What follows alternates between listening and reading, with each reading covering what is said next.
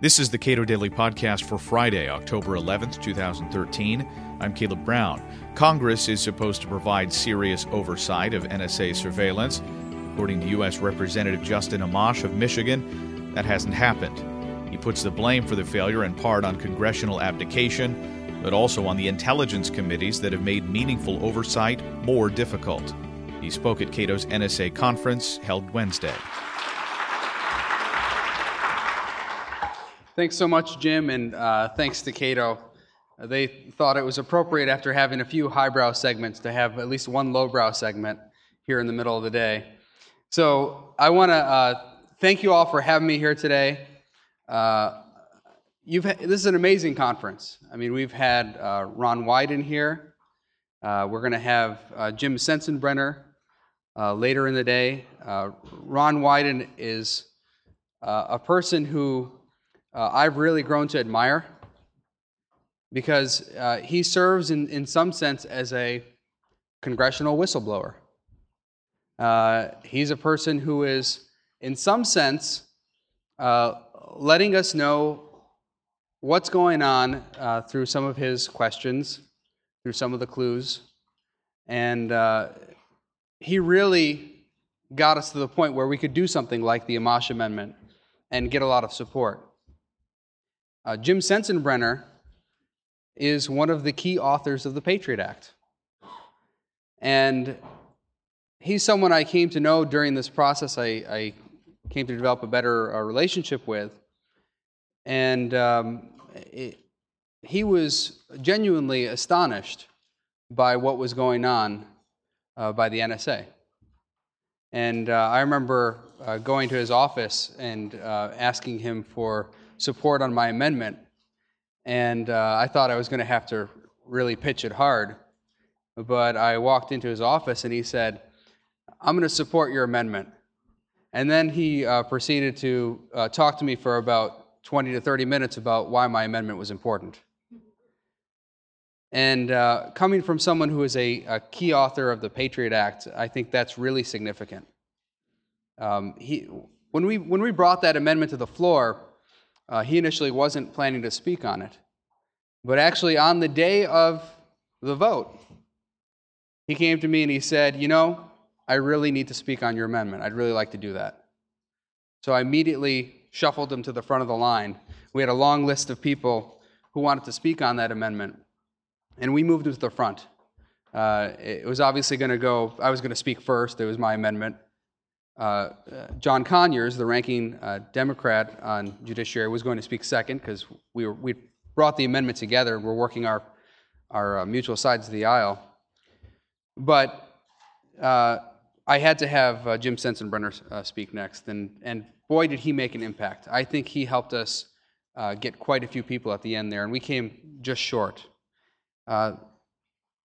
We've had amazing reporting done on this issue. So I want to say thank you to the reporters out there who have covered this. We've especially had fantastic reporting from The Guardian. They've done tremendous work on this. We've also had fantastic reporting from a number of other sources, Washington Post, New York Times. There's been a lot of reporters out there who have done fantastic work. And we've had law and technology experts who have spoken up, who have fought on this issue, have made a big impact. I know some of you are here today, and that's been wonderful. And another organization that I've worked with on a number of issues, which is sometimes hard for people to believe because I'm a conservative Republican, but the ACLU. The ACLU has done fantastic work on this, and I've been proud to fight on their side on a number of issues, but this is something that's critically important. It's something I'm probably most proud to work with them on. So when you look at the Patriot Act, you have to understand how it works. Okay, so it was allowing the federal government to collect tangible things that are relevant to an investigation. So there are lots of problems with the Patriot Act. I voted against the Patriot Act. But what we discovered during this whole NSA controversy was that this was one of the biggest problems. That the secret FISA court, which is almost completely unaccountable, has very little oversight, was interpreting the word relevant to mean basically everything. So instead of collecting tangible things on people who are actually under suspicion, they were collecting the phone records and, as we learned, the email records of every person in the country, which of course is an astonishing expansion of the word relevance. And that's how we got to the Amash Amendment. We said, look, we want to return this standard back to the way Section 215 was supposed to be interpreted. And that's why I had people like Jim Sensenbrenner on board with it. And all my amendment did was require that there be a reasonable connection between the documents collected and the person under suspicion. So it would have eliminated the bulk collection of these records. Now, what do we have intelligence committees in Congress. And these intelligence committees were formed to provide oversight of the executive branch. That's why the intelligence committees are there. They're actually supposed to be Congress's oversight of the executive branch. They were created in the 1970s. They're supposed to be a check on the surveillance state. And what we found in practice is that actually they've been working hand in hand with the executive branch.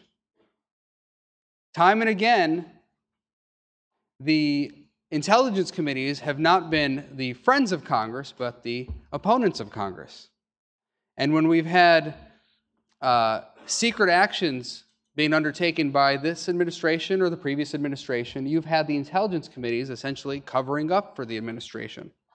And there are a lot of examples that I can describe in which the intelligence committees tried to really hinder Congress's work.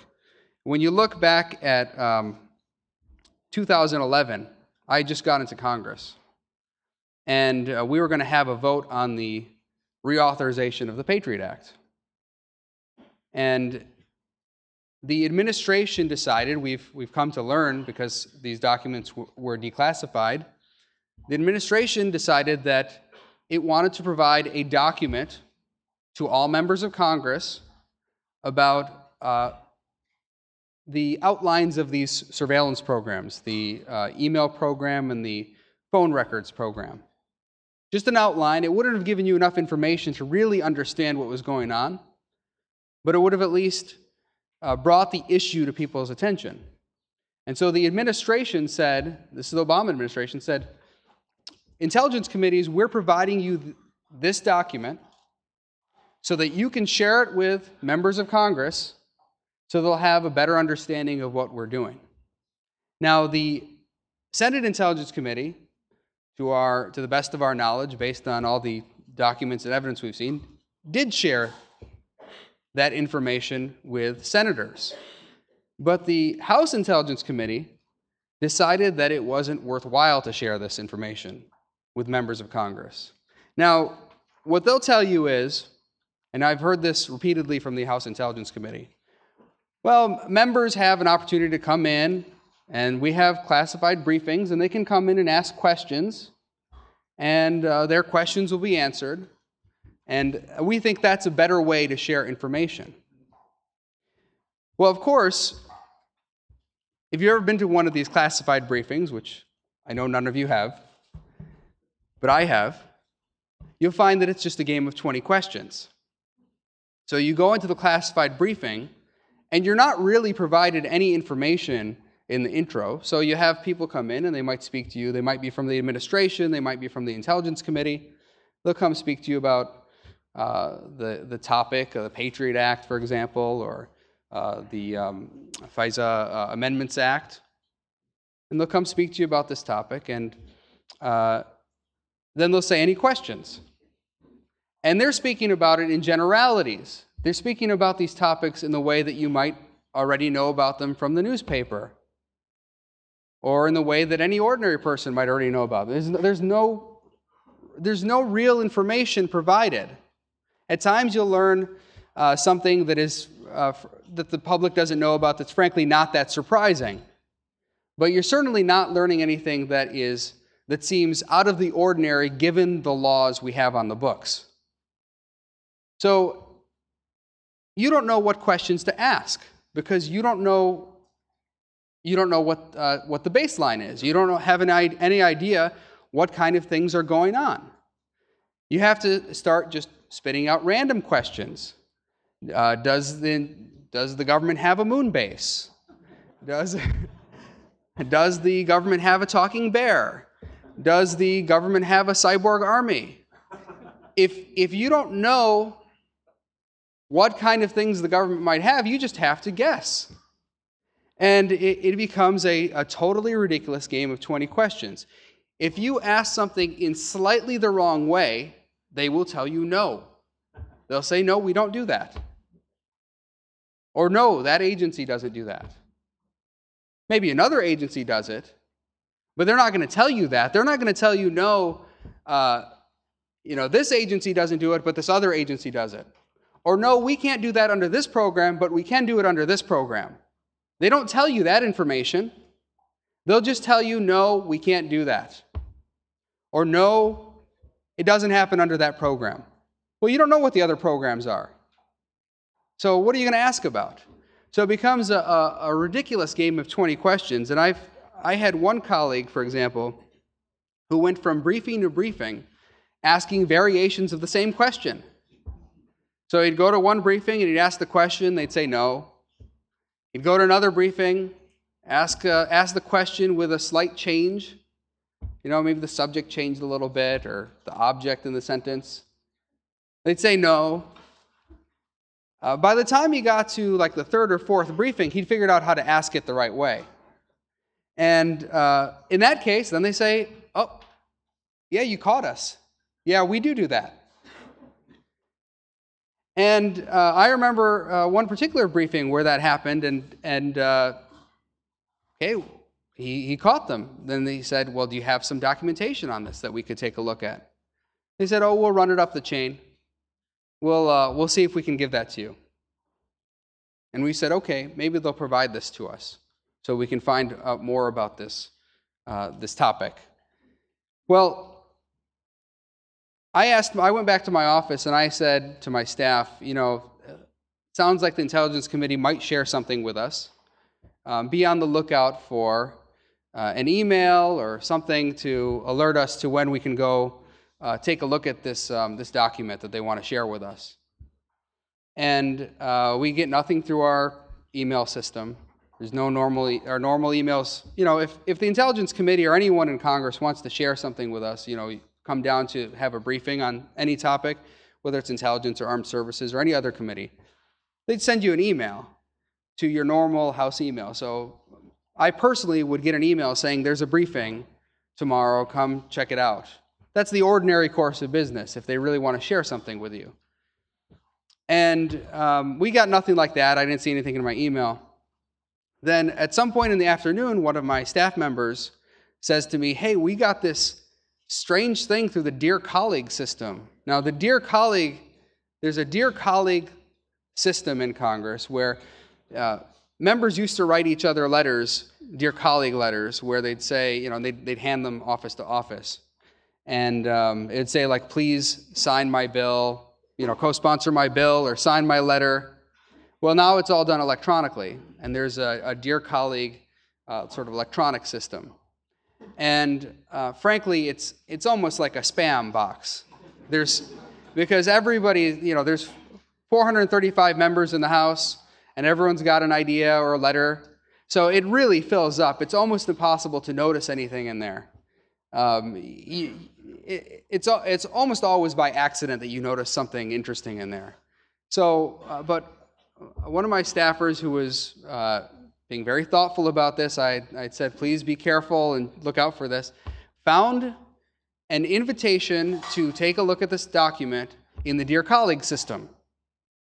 So not through the normal email system, not through an email to all members of Congress or all House members come and view this, but through the Dear Colleague letter system. So this was in the afternoon on the day before we were all scheduled to fly out of town. We had votes the next morning, and then people were leaving town to go back to their districts. And the letter said, there is a document that the Intelligence Committee wants to share with you, and it will be available for your member to view between 9 a.m. and noon tomorrow. 9 a.m. and noon. And this was around the same time we were going to have votes, and then we were going to leave town. So people were all ready to go on their flights and all the rest. Not exactly the most ideal situation.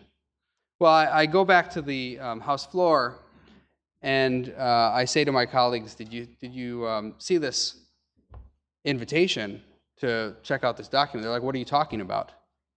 There's no invitation, nobody sent anything. I said, yeah, we found it. We found something.